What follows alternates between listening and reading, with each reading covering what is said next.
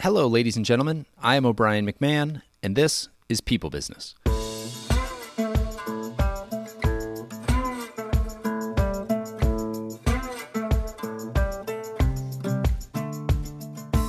Every business is in some way a people business. From Silicon Valley to the restaurant down the street, every business relies on groups of people working together toward a common cause. That's no easy task. While the world around us has evolved into a high-tech, interdependent matrix, our individual software is largely the same as it was 10,000 years ago. We are social, emotional animals balancing a need to fit in with a desire to stand out. Bring us together in large groups, put money on the line, and anything could happen. This is a show where current and aspiring business leaders can understand the people dynamics at play in their organizations and learn skills and techniques to improve their chances of long-term business success. This week, I am joined by Krisanne Christ. Krisanne currently serves as a senior partner at Centier Bank, a 125-year-old private, family-owned bank headquartered in Merrillville, Indiana. She has worked at Centier for the past 24 years, overseeing HR, talent development, risk, audit, financial intelligence, and information security. Krisanne's position allows her to work closely with Centier's CEO and senior management team to help shape the bank's strategic future. Centier has over 900 associates and 60-plus branches within the state of Indiana, but with clients across the United States. Krisanne also serves in leadership positions within many local nonprofit organizations and has a passion for sharing her knowledge and experience to build strong cultures in our communities. When you think of innovation and leadership, you don't necessarily think of a family-owned community bank headquartered in the state of Indiana. But I think you're going to be impressed with what Krisanne has to say today. Not only is she an amazing person and an amazing leader, but the company is now multiple generations deep into being a family-owned business, and they continue to grow, continue to innovate, add new product lines, get involved in new segments of the community, and it's really impressive what they've been able to do. I think you'll really be able to get a lot from what Krisanne has to say about the company, about the leadership, but I also think you can get a lot just from Krisanne herself and her attitude and how she approaches her job and thinks about the work that she's doing. So I hope you enjoy. Without further ado, here is Krisanne Christ. In 3, 2, 1, and we are live. Krisanne, thank you for coming on the show. Thank you for having me. It's an honor. So I wanted to start out, I know you have a story about how you got into HR and do what you do. And I would just love to hear that and have you share that, kind of just to set the frame of how you got into doing what you do and how you think about it.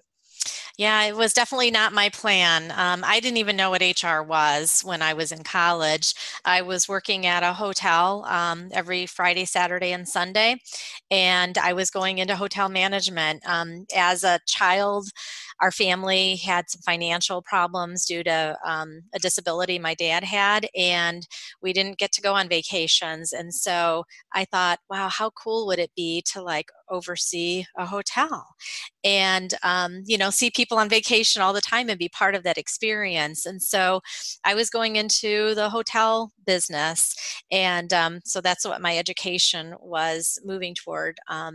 And so when I was working at this hotel every weekend, I started working with their HR director. They had a lot of turnover, and he said, "Hey, Krisanne, we'd like some help." HR is typically a small department in most businesses, and so he was looking for extra help, knew I was a college student, and said, "Can you help me with this turnover project?"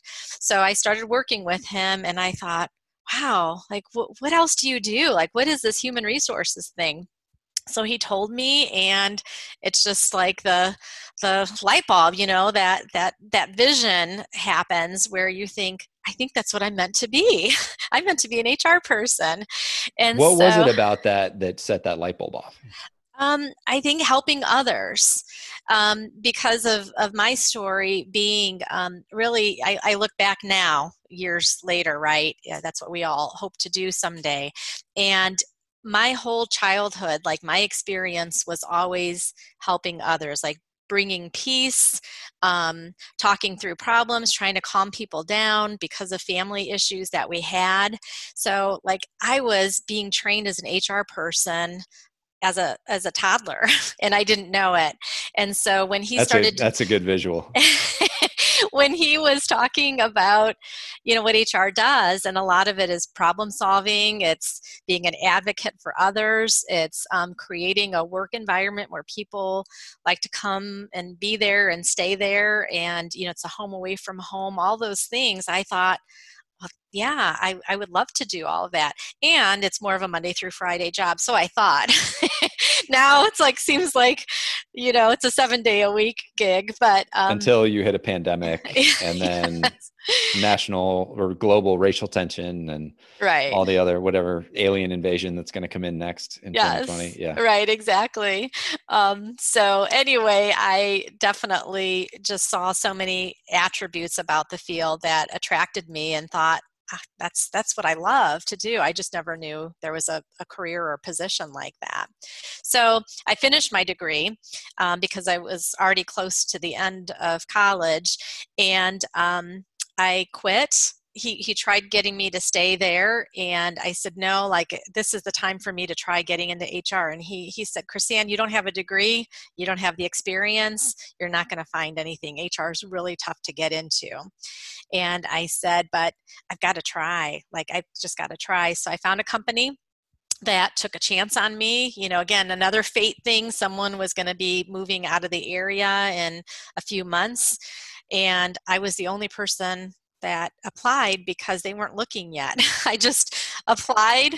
Back then it was, sending your resume in a snail mail mode, and I was in the right place at the right time. Had zero competition. They liked me, brought me on. I trained under this person that was going to be moving, and started at the bottom, and just grew my way up. And then I did a lot of traveling at that time, knew I wanted to settle down and have a family, and traveling was going to be tough. Happened to walk into Centier Bank. We were clients, my husband and I. And they said, Chrisanne, you're in HR, right? We actually have an HR job open here. And I said, really? Well, at Centier, one thing about us is everyone seems like they love working here. You really feel that when you walk in, like they're so happy and they really seem to enjoy what they're doing. And I had that experience as a client. And so when I came in and they said they had this job, I thought, gosh, this would be a dream for an HR person to work someplace where people actually seem to love to work. And so I applied, and I've been here, it'll be 25 years in November. And I never thought I would stay with the company this long. My parents worked in the steel mills. They retired there. They started at 18, 19, and they, you work your whole life there. And I thought, that's crazy. Like, I will never do that. That sounds boring to stay in one place. And here I am, most of my career in one place. And I think when you find a job, a company that's a really good match for you, where it provides you growth opportunities and variety, why leave? And I've just been happy here, totally happy. So glad it worked out. Yeah, I mean, if you find a place that keeps challenging you and offering you new opportunities, and you can keep growing and do work that charges you up, then why would you leave? Right. When you're part of a family, your coworkers aren't just coworkers, like they're family.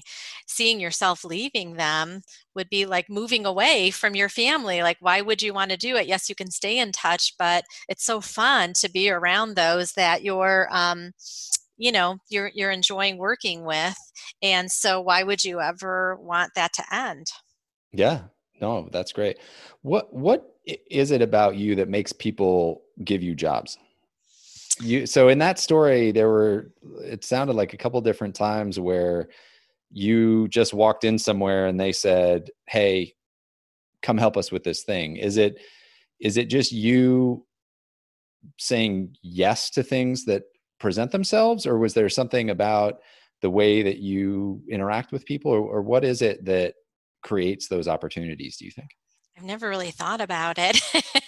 um, I think definitely I'm always willing to do anything. I've never been in a job that I didn't like. When I started off at McDonald's and, worked the register, worked drive through, I I loved it. I had a blast. I go through McDonald's drive-through now and I smell that air and it just takes me right back to that fun part of my first job. So I've never not liked any of the jobs I've had. There's been aspects that I would love to carve out, but I think partly because I love everything. I love what I do. I accept challenges and, not that every day is wonderful, but I pick myself back up and I start fresh the next day. So I think it's partly attitude, maybe. Being willing to do anything. I've never been one to be confined to a job description, like I've always offered more. Let me help with more. In my position now, during the pandemic, I'm filling coffee machines. I'm, throwing garbage out. I'm cleaning coffee pots at the end of the day. Like, we all have to do what we have to do. We have less people here to do some things. And so I've never been one to say that's not my job or that's someone else's job. Like I've been the type of person, let me come stand next to you and let me help you. Let me do it with you. So I think that's partly it. And, I've always raised my kids too with the belief that we are all in it together. Like no one is any better than anyone else. Like we should stand beside people and lift them up and be there with them, whether something's your job responsibility or not. So I'm trying to instill that same thing into my children. Was that something that was instilled in you, or is that something that you just come about naturally? Like how did you acquire that worldview? I think my parents, so I mentioned earlier, I had kind of a tough childhood. I had an alcoholic father. He was on disability. He also gambled and, drank and smoked. So the little money we had went probably in some of the wrong places. And so as a child, being around that, excuse me, wanting to have compassion for my father because I love my father. My father was an incredible man, and I am in a lot of ways who I am because of him. And then my mom and the sacrifices she made, being the main breadwinner during some tough times, that helped shape who I was. As a child, again, being kind of an adult position in some cases to help support my father and what he was going through, help support my mom and what she was going through, as a child, seeing her struggling, trying to keep it together, being both parents and in some ways to three children and, working a lot of hours just to pay the bills. Yet my family never stopped supporting neighbors. I remember my dad giving money away to someone walking down the street that needed money. I lived in East Chicago and, a lot of people were unemployed and it was just a different environment, but you would see people walking the streets, looking for handouts in some cases. And my dad never not gave them whatever money was in his wallet, even though we didn't have it. And so that caused arguments for my parents sometimes, right? Sure, And then yeah. as a child, you try to keep the peace and step in and show both parents love. So, you learn how to show compassion. I think you learn a lot growing up, more so than you ever realize until maybe later in your adulthood. But I cut grass. I did things that maybe my dad would have done just to help support the family during those times of need, and I'm thankful for it. I wouldn't have had it any other way. Well, thank you for sharing that. I know, this is generally a business podcast, but I just like what you were saying about your attitude and your outlook and the perspective that you bring to all your jobs, and you never had a job you didn't like, and you've been able to find things about each job and remember them as good periods of your life. And just so much of your mindset affects how you show up and how you present yourself and the opportunities that you get. And it really, I think a lot of it just comes down to mindset. And I try to remind myself that when I'm not feeling at my best. And so I'm always curious to dive in and figure out how people got there and how they keep that mindset up. Yeah, I wish I could tell you there's a formula. Those are just some things that I look back now as an adult and think they might have had, big shaping parts of my childhood, my story. Yeah. Well, and I think hardship does shape people.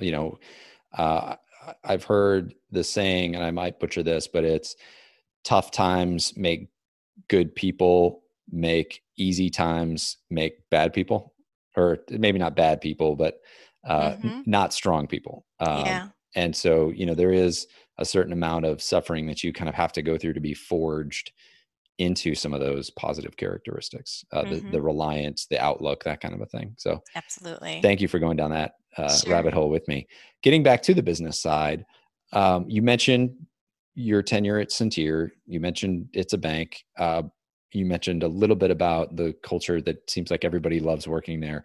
Would you just tell us in your own words a little bit about the company? Sure.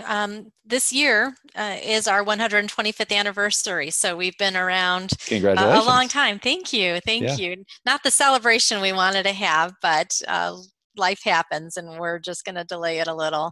But we started off in Whiting, Indiana as one branch. Um, we have four generations that have run the bank, but back in the day, we didn't really have plans for a bank. Our founder was a general store owner, a postmaster general. There was one little post office in town. And at that time, Standard Oil was buying up land in Whiting, Indiana for a refinery. And the community just boomed, from like 16 families to thousands of people. And so there was a need for a bank. And so our founder opened a bank. And out of the needs of the community, and people trusted him, and he knew about money management, being a general store owner, and the rest is history. It's grown instrumentally since then. But our current president, again, fourth generation of his family, was really the entrepreneur. So prior to Mike, our current CEO, the bank grew very slowly. And I think Mike came in the 1970s, and he's the one that said, we need to branch. That's what banks do. They have branches. And so I think we might have only had two or three branches prior to him, and now we have over 60 throughout the state of Indiana. So Mike was definitely the entrepreneur that grew us. But going back to your original question, we started as that community bank out of the need of a community, and we really haven't changed at all in that mission, of serving our communities. And there are companies and banks out there that, espouse to be a community bank, but it's more of a marketing type of statement. Like, we live and breathe it. We don't just say we're a community bank, we show we're a community bank. We hire people from the community that are community minded folks. Like, we won't hire somebody that's not involved. If they're a branch manager or a leader in the bank, they need to come from the community. They need to be passionate about giving back and being involved in leadership roles. Then we put them in a leadership position, and we let them continue to do their outreach and to bring things to us of what the community needs that we can serve. How are we doing? How are we viewed in the community? And so that's been our mindset back since 1895 of, what does the community need, and how can we be there as a neighbor and a partner to local businesses and in the citizens of the community. And certainly it has changed, right, in 125 years, and we've had to adapt to all those changes. You mentioned the people being engaged in the community, and that to me sort of signals a feedback loop. What does that look like? Like, what type of feedback are you getting, and how are you acting on that to grow the business, make more top line revenue, and also do well for the community? Like, what's that cycle? Yeah, so with our leaders being out in the community, they come from different walks of life, right? They might have been a business owner, or they might have worked for another bank, or they may not have worked for a bank at all. We might have hired them in, like we hired a person into one of our branches who was a controller for an auto dealership almost his entire career, and we were looking for a branch manager, and I actually turned him down for an interview at first because I thought, yeah, controllers in an auto dealership, branch manager, retail sales, like, I don't think so. I don't think it's going to work on paper. And then someone encouraged me that knew him to still interview him. And he was so personable. Like within 2 minutes, I knew we had found our person.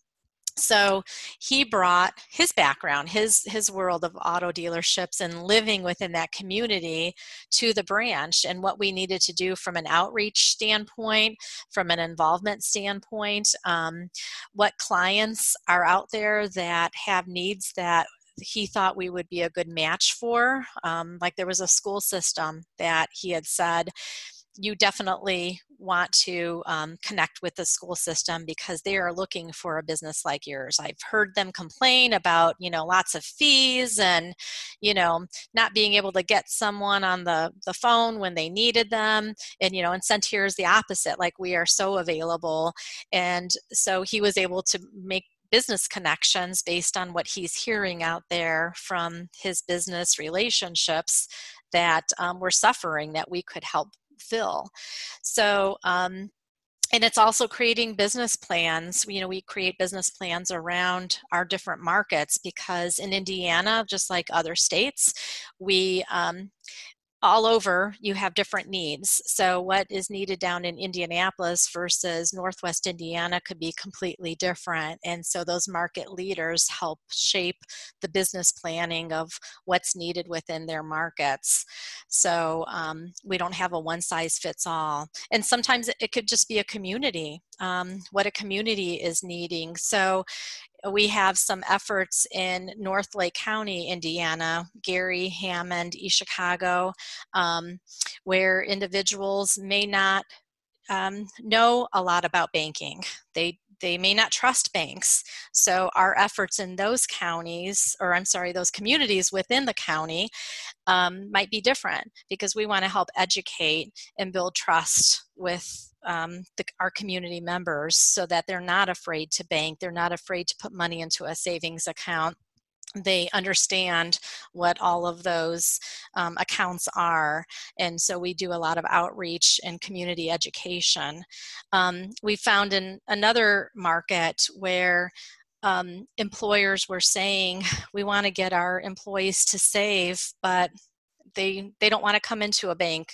They work hard. It's a manufacturing community, and some of them just don't have time. They work long days. They don't have time to go into a bank. So we started to bring, we call it Centear to You. We started doing presentations on lunch hours where we taught them about banking, and we're able to set accounts up for them if they wanted to. It wasn't a sales spiel. It just kind of resulted in accounts for us, but it was more of an outreach of education, so that whether they came to us or another bank, we're helping them in their future. And that came out of, again, our community leaders telling us what's needed within their community. What does that structure look like organizationally? Because, is it just salespeople out deciding where they're going to spend their time, or is there some like budget approval process for marketing spend or something like that? Because I could just see, as a company grows, that there would be more bureaucracy in place that would stop some of that flexibility or make it harder to create that market flexibility community by community. But you seem to not have any of those problems. So what does that structure look like? Well, we have market presidents, we call them. And so they're the main leader of that market. They live there, they breathe it, they know it. Many times they were raised there. And so they may not have the authority over all the roles, but they're the main figurehead working with the different departments, the different lines of business, within that community, and they're a conduit back to corporate. We have a real flat organization, so our CEO is highly involved. And so a market president can literally call our CEO up and say, hey, can I get approval for this? This is what's going on, and get a yes without it going through a lot of red tape. And so that's the advantage of having a real good flat organization. So we let our market presidents have a lot of latitude from a budget standpoint, working with like marketing. In that case, we might have marketing needed for a sponsorship, or there's an event in the community that we want to be part of and we need marketing, so the market presidents can go directly to marketing to work on whatever is needed for that community event. So they do have budget approvals, they do have some reportability under them to make decisions and to lead people, but otherwise they are just well connected with the different lines of business, and they work together. They meet regularly, they talk about the plans for the community, who's working on what. They pass along leads to each other, so it's not siloed by a business. Again, it's more of a community organization. It's almost like a community within a community, if you will. How do you foster that communication between those groups? Regular meetings and relationship building. Is that something you're doing on purpose? Like, are you as the HR leader facilitating that to make sure that that's happening, or how does that come together? A little bit from an HR standpoint, but so from an HR standpoint too, we do things like personality profiles, so people can understand each other, because we are all different. So how do we get to work with each other better and stronger? So the personality profiles help in that. We have a lot of social events, times to get to know each other and build relationships. So that's more HR driven, or marketing driven in some cases, because our marketing team definitely does a lot of events too. But then the rest is just getting the lines of business together. So the market president actually has that as a responsibility, how to keep the team together and working together, talking, discussing, sharing. And then we do things too, like getting everyone together at a baseball game or out to dinner for pizza. And whether it's business or pleasure or both, just getting to build relationships and strengthen each other's knowledge of what's going on in each other's lives, and from a business standpoint, how can we support each other? So you'll also see goals. The goals vary, so they may be to help a line of business, like say it's to get more checking accounts. A business banker, a lender might say, okay, I can go to all my banking clients to see what business accounts we could bring over that are checking accounts, and then what about all of their employees? Who are they banking with? Maybe we can offer a deal to them so that they can come to Centeer. So it's kind of working together to help fulfill each other's goals. This might seem like a strange question, but what happens if somebody fails? Like, what happens if somebody has a big idea and it goes wrong? What does the response look like internally?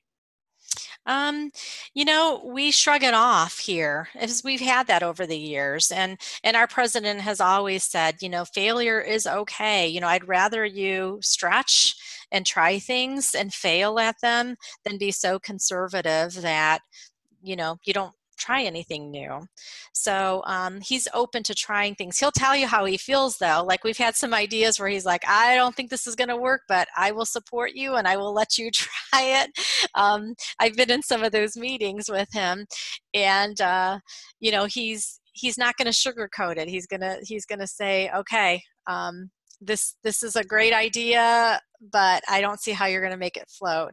And sometimes he's right and sometimes he's wrong. And he loves to say he's wrong too. Like, okay, somehow you did it. I don't know how you did it, but somehow you did it, and way to go.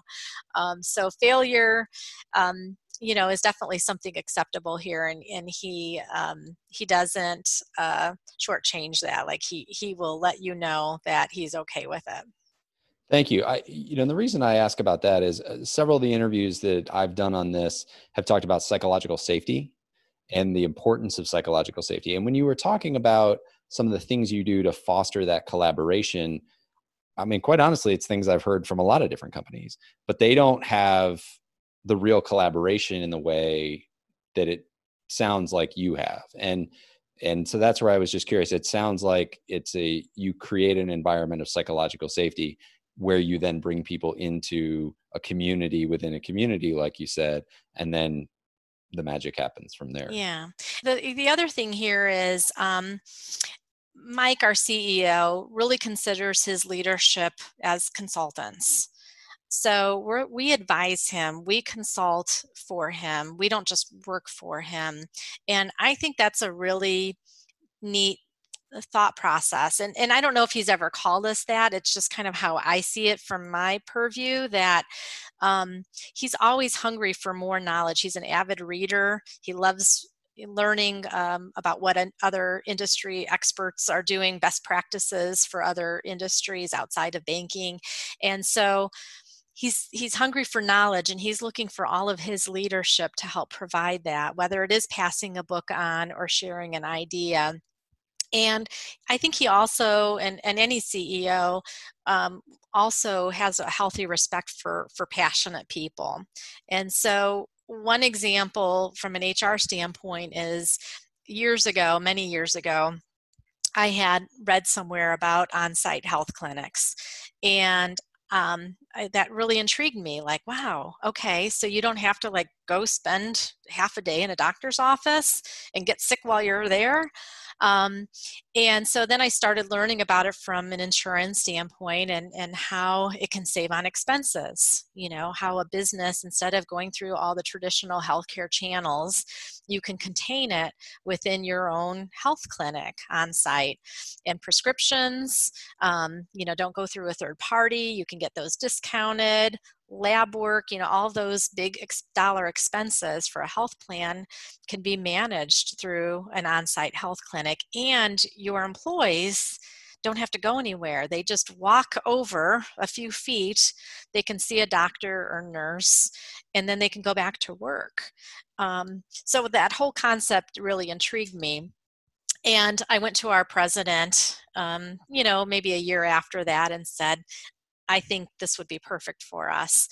And it took 7 years of no's before I finally got a yes. 7 years. 7 years. But I just knew in every fabric of my being that this was something we were meant to have. Like, it was a win-win. It was a win financially for the bank. It was a win for our employees. And I just never gave up on it. And so I think sometimes we do give up on things, even things that we're passionate about. And I don't think we should. Sometimes you have to repackage and reshape it. Maybe you didn't present it the way you should have, or spoken the same language. Like, I'm not a numbers person. I work at a bank and I'm not a numbers person. And so I had to, prepare the numbers to make sense, to speak the same language as our CEO. And then finally, I did it right, or the timing was right. And it's been a really big success here. It's been a differentiator from an employment standpoint, and helped be a cost containment idea that we've been able to implement. So it has been a win-win. So just going back to what I was meaning is, not giving up on those passions, those beliefs that you have. And as a leader, I think we all need to be looking at those opportunities in business, and how can we help strengthen the business through our ideas, and not giving up on them. Was there anything you learned through that 7-year journey about how to tell a story and build a business case? Oh, yes. Every year I would see what worked, where I could see, because, you get to know people. And so I could see where the wheels were turning and where there was a blank stare. Yeah. And so some of that body language or the questions that were being asked that I wasn't prepared to answer. Yeah, you absolutely learn every time. Well, kudos to you for staying at it. And it's interesting, I think a lot of leaders would hear something maybe 3 years in a row, give their no, and then you come back for a fourth try. It's like, not only no, but now your job's in jeopardy. No, like go pay attention to something else. And so it's interesting that you were able to keep bringing that back to him and that it eventually got implemented. Yeah. And some people might have said, oh, you did it wrong. You should have gotten it done the first year. So I don't know. You could look at it either way. I'm just glad it happened. Yeah. Yeah. I don't know. I'm sure you learned a lot. And, I bet if it took a little while, it probably wasn't the right time in the beginning, and something needed to happen within the leadership team for that to happen. So, all at the right time. Yeah.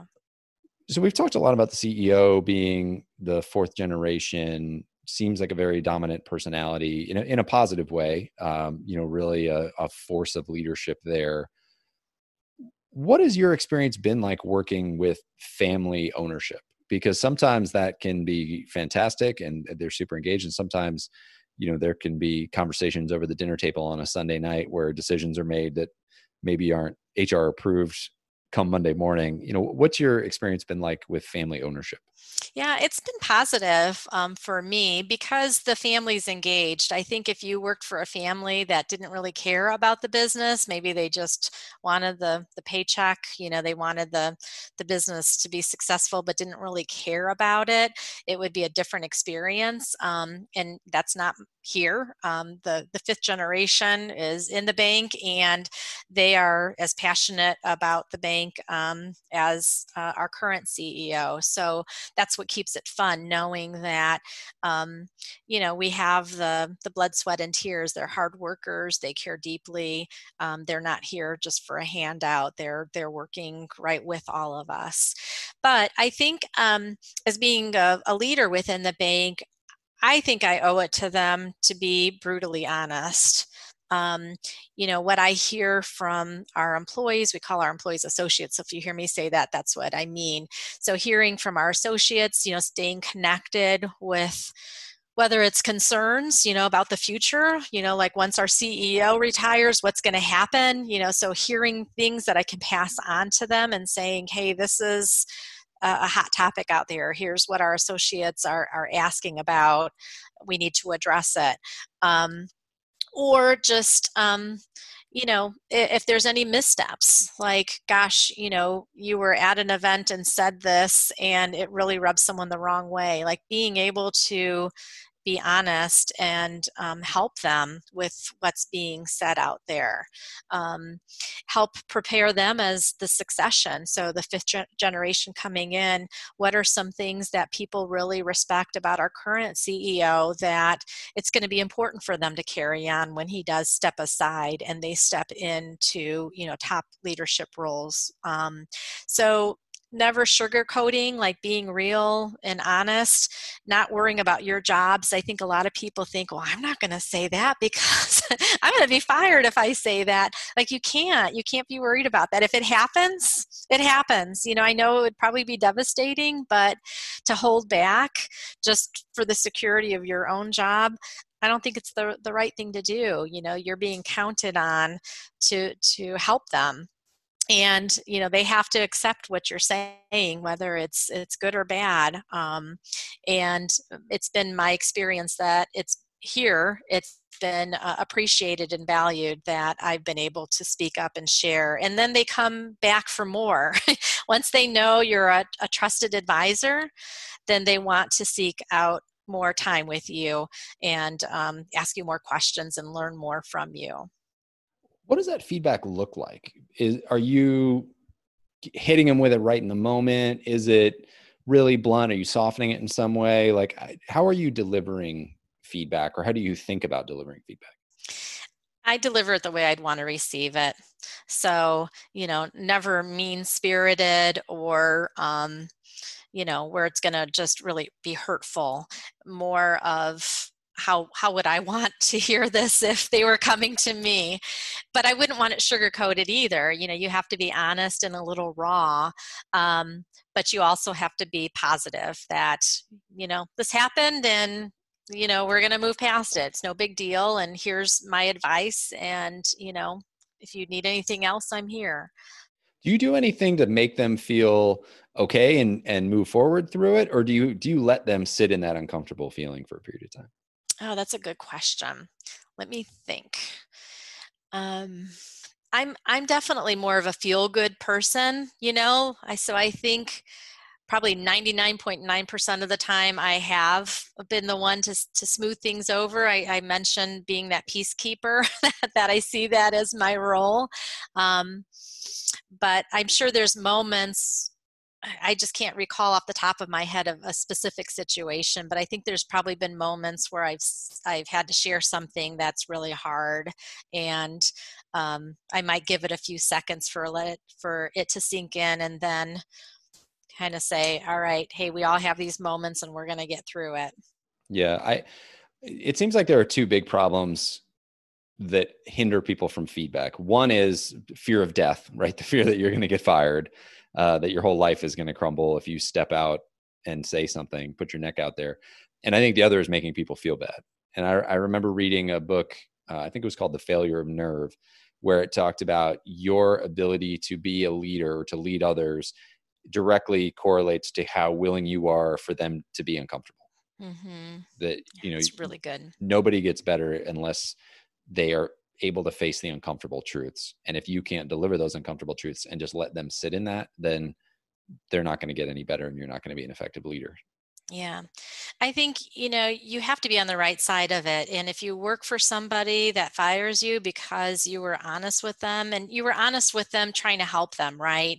You're not trying to do it to be malicious, but you're trying to make things better, whether it's them or a decision they made or whatever the circumstances are. If your intentions are right and you're trying to be helpful and they don't appreciate or value it and you get fired, then it's probably best you don't work for that person anymore.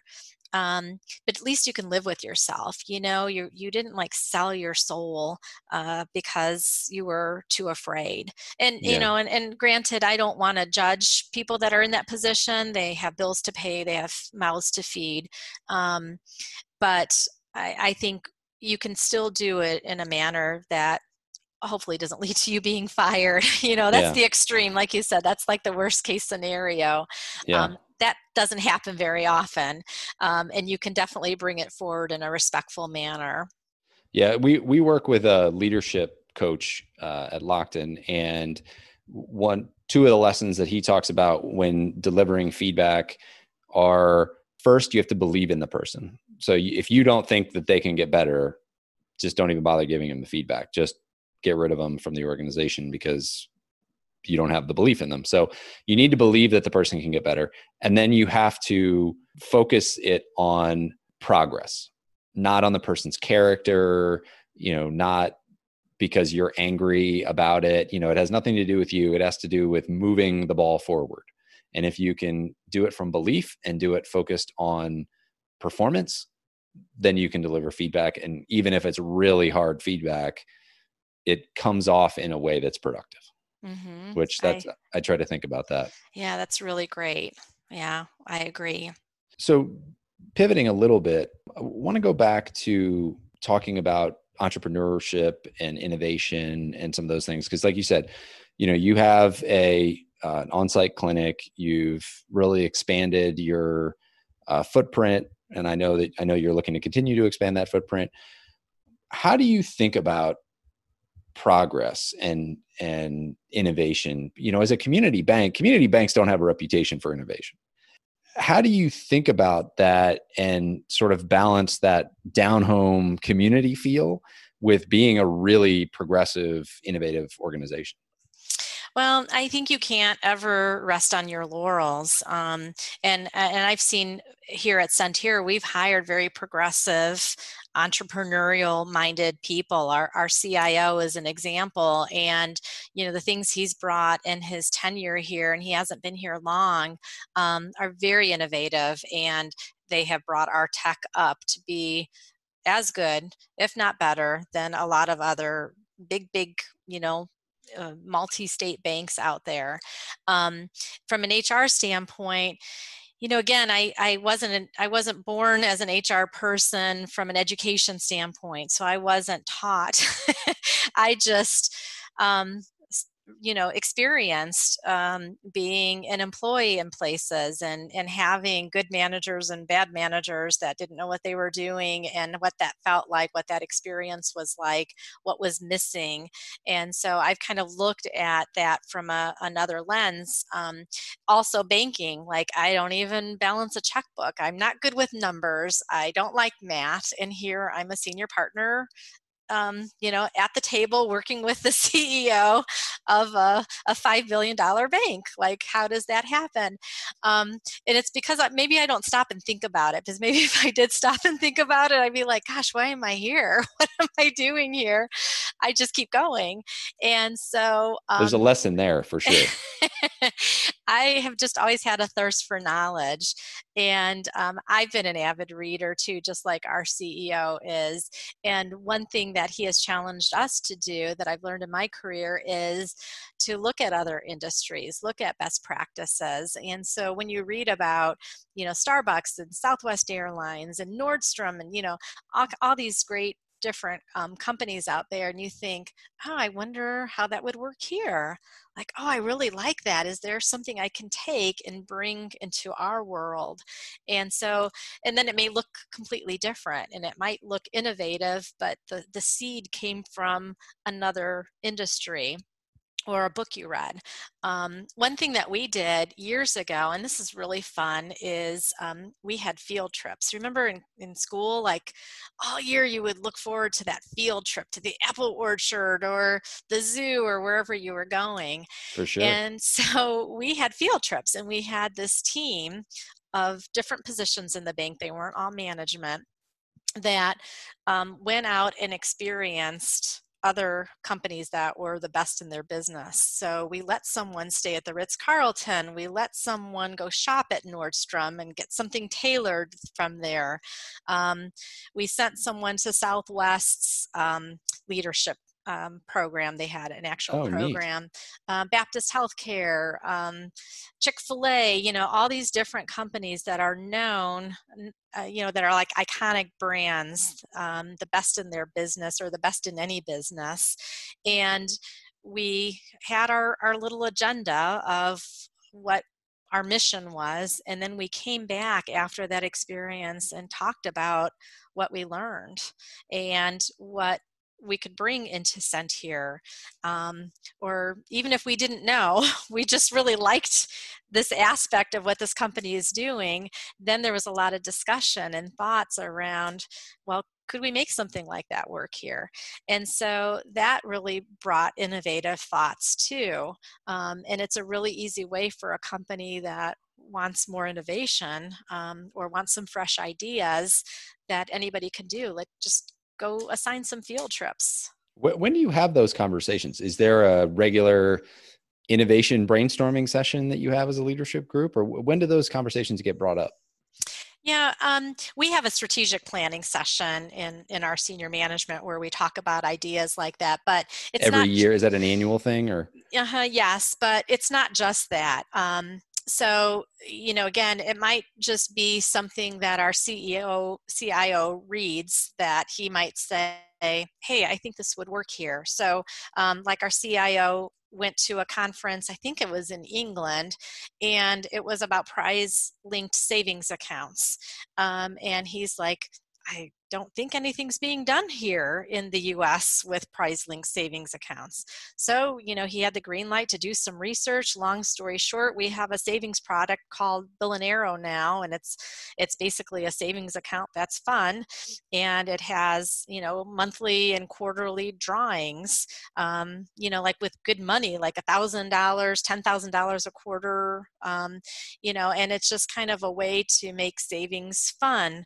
And it's attractive to maybe students that don't have a lot of money to put in the savings. You just $25 and you can open the account, no fees. So, it was a really great idea. Let's try it. Let's see how it goes. So that came completely out of a strategic planning meeting, or separate, I should say, than a strategic planning. It's just something he learned about, and he doesn't have a banking background either, and was like, hey, maybe we can do this here. So I don't think you need to just have it one time a year. I think you need to foster an environment that can bring ideas forward anytime. And encourage people to think outside of the box and to bring things forward. So I mentioned our leadership reading program. Our president wants people to be readers, whether it's in paper form or through a tablet, and or articles, business articles, Wall Street Journal, other reputable sources out there.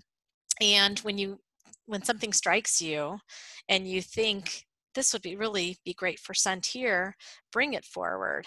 And, he's encouraged it. He said, email me, even in our orientation program. So this is something he does too. He spends 2 hours with every new group of associates, just building a relationship with them and sharing some about the bank's history and where the bank's going, and him personally, and some of his story. But he'll say, in the next couple of weeks, as you're starting your career here, let me know what you're seeing. What are we doing well? What are we not? What maybe you experienced at another company that you think we should be offering here? So how can we be better? And email me or call me in the next 2 weeks. Getting that fresh perspective from somebody with some fresh eyes. Right. And it also sets the stage, right, for the rest of the career. Like, this is what he wants. And hey, I can just pick up the phone and call Mike. And so it's setting the stage early on that you can have a direct line to the CEO, and he wants fresh ideas. Much better to walk somebody back from reaching out too much than to get somebody who feels like they have no voice to start speaking up. Right. Yeah. Kind of a unique question here, another strange one, but how do you think about effort in the workplace? Are you a culture of, you got to take this home with you and everybody's just living and breathing this stuff? Or is it, 9 to 5 or 9 to 4:30, or, how do you think about that? I would just be curious, like what's the culture around the effort that you expect and what you're looking for out of your people? Well, first of all, we all work hard. We don't have any glorified positions. Managers, they're hard workers here. They don't sit in an office and just manage people, so, and there's probably some negative to that, right? Because they're so busy that sometimes they don't have time to manage people. So I'm not saying that's the right way, but we really are a hardworking organization here. We also have this a family culture, right? We are a family-owned business. We treat each other like family all over. You feel like you're part of the Schrag family when you come to work here. That's how they make you feel. And we treat each other like family. We spend so many hours with each other, and these relationships get formed, just like we were talking about you having at Lockton, that your coworkers become some of your best friends and family, maybe even closer than blood relatives. So we have work-life balance. If you have a soccer game you want to go to, or there's a parent-teacher conference, or you have an elderly parent that needs to go to a doctor's appointment, you can go. You can work with your manager and leave during the day and do that. But we also want to make sure the work gets done. And we have a lot of high expectations on answering calls and emails, within 48 hours at the most, getting back to people, having extra service standards. And so that requires extra effort. And so we have people working in the evenings and on weekends, but we don't police it to the point where we're saying, well, did you put in 40 hours? Did you, like remote working now, right? We're not saying we want proof that you've worked from 8 to 5.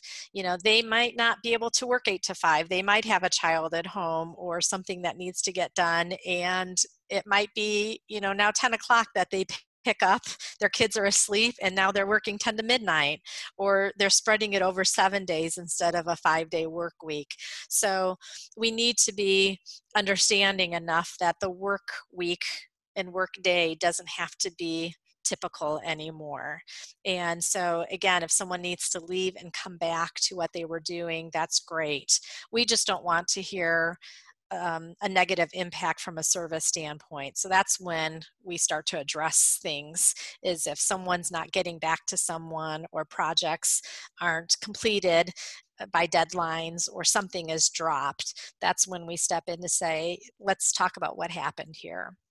And the reason I was asking that question is, it seems like with all the innovation and ideas being brought forward, it's so easy to not get around to that stuff because you're working so hard. You've filled up to 100% and you can't fit anything else in. And so I was curious just how you think about workforce. And it sounds like everybody's working hard, but there is balance there. So there might be some extra time for people to be able to do some of these things on the nights and weekends and create that innovation.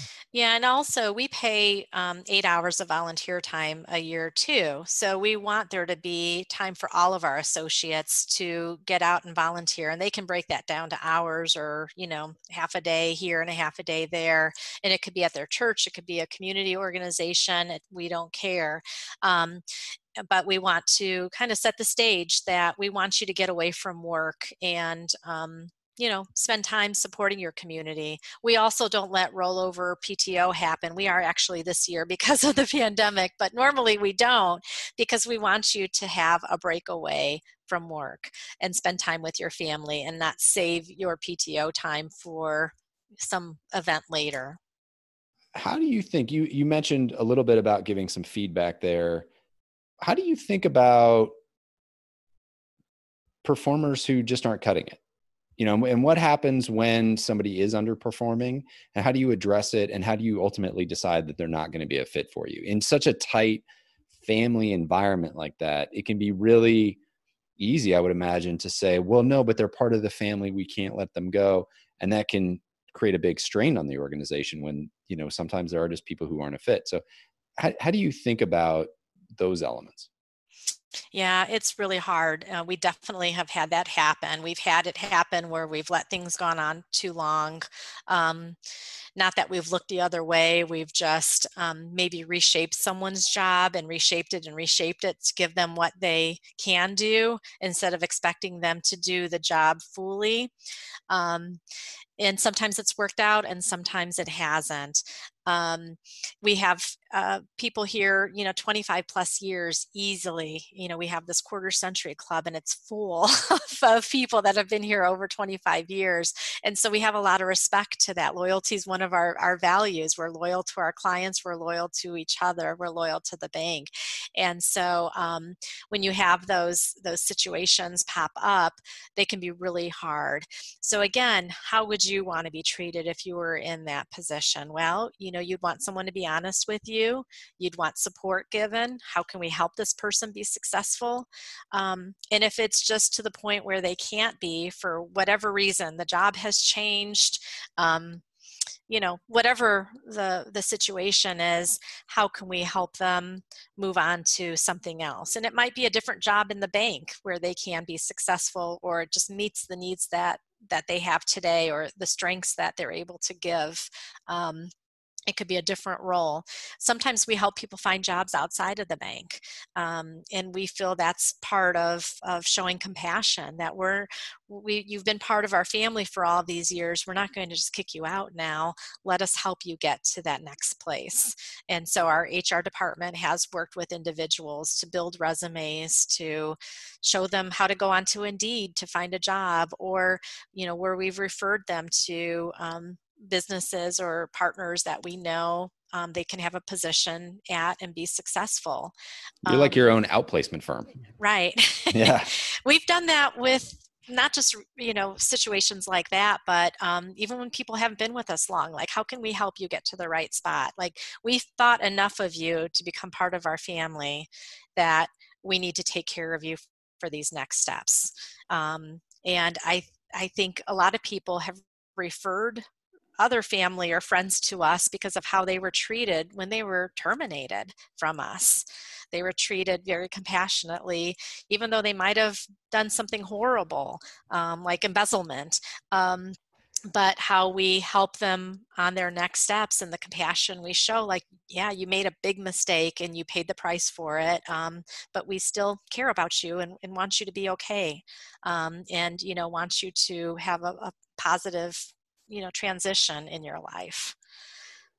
That's interesting. I can't imagine how much of a background check goes into the referral from somebody who was caught embezzling money. I imagine you go a few levels deeper on that one. Yeah, fortunately, that doesn't happen very often. Yeah, very fortunately. Well, I know we're kind of at the end of the time here. I have one question that I usually wrap up with. Okay. And I think you've been talking around it, but I would just love to get your answer to the question, which is, in your mind, what is the purpose of business? There's all those traditional things to make money and to, the shareholders and all of that. I think it's to serve. That's KrisAnn's answer. I think it's to serve. And so how do you serve depends on, what your business is and what's needed in the environment you're in, whether it's a community or if it's a volunteer organization and you're there to serve others based on the needs that they have. But I think when you go into serving others, so you're leading with your heart, you're putting others ahead of yourself, you're learning of what their needs are, and you're providing value to their needs, the money's going to happen. The success is going to happen because it's going to be word of mouth. It's going to be where more people gravitate toward you because you're not there selfishly, you're there for them. And I think too often in business, we don't think that way. We kind of put our needs first, the success of the business rather than what the needs are of your customers. And it's really easy to forget about that. And so I think if you can be in a business to serve, and you do it wholeheartedly, the success is going to come. I think that's a wonderful answer. Thank you. Well, KrisAnn, thank you so much for coming on. Your attitude is inspiring, as is just the way that you and the organization think about progress and innovation, and just really are turned on to the world and trying to move the ball forward. And I love that. And I love talking to people who are like that. So thank you for coming on. Really appreciate you sharing. And I look forward to sharing this with other people. All right. Thank you for having me. And I'm open to anyone reaching out if they want to learn more. I think it's important when you're at an age where you have the so-called wisdom that you've, grown over the course of your time, that you can give back to others. So if anyone ever wants to talk or learn more about what we're doing here, I'm happy to share. Well, I appreciate that. You have a wonderful day, and thank you very much. Okay. Thank you, O'Brien. Take care.